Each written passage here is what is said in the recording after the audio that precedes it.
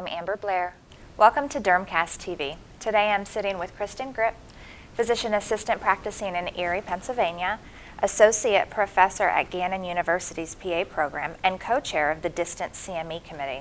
Thanks so much for taking the time out of your busy schedule to talk to me today. Thank you for having me, Amber. So we're talking now about the Distance Learning Initiative and its migration from that program into the new Diplomate Fellowship program. Can you talk to us a little bit about how that happened and the current structure and function of this Diplomate Fellowship program?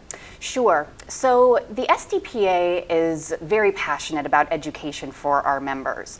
And after the retirement of the DLI program, we recognized that we needed to build a new program to offer not only CME opportunities for our members, but we also wanted to start from the ground up. And we wanted to build a new program that really was the most comprehensive and the most state-of-the-art program to offer that education to our members. And so the process started last February, where members of the Distance CME Committee sat down and we went through a process known as a job task analysis. This was organized by psychometricians who are consultants trained in producing national programs that meet certain requirements that would eventually lead to accreditation. So we sat down and developed a list of duties that we felt all physician assistants working in dermatology should know. After creating that list, we validated it by sending out a survey to all of our members, and we were happy to see that that list did receive good validation by our members to confirm that all of those things were in fact what in general all of our members felt we should know as dermatology PAs. So then we took that list and we developed different sections based upon all of those objectives. Now what we are currently doing is creating the content for those different sections in order to actually build the program.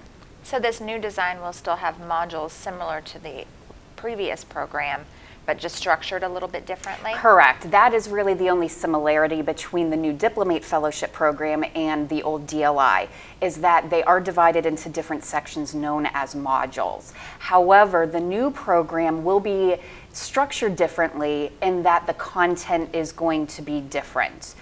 The differences really lie in how we present the information. We are going to be using a variety of different media types. We have authors contributing PowerPoint presentations with voiceovers. We have video tutorials. We have PDF links that may be available if the authors decide to embed that into their PowerPoint contents. And so we wanted to offer our members a variety of different types of educational materials and not just keep it the same thing from module to module. We also are streamlining the process, and so that all of the information contained in the modules is based upon one source, which is going to be the textbook Dermatology Essentials, authored by Bologna. And so that really will help viewers and participants as they are studying the material to go back and be able to locate the source of information much more easily. Sounds like it's a little bit more consistent a program than we maybe have experienced in the past. Exactly. We wanted to listen to the concerns of our members, and we wanted to therefore focus on that consistency and be able to take the information from one specific source rather than a variety of sources. What does this mean for our previous diplomates now going forward? That's a good question.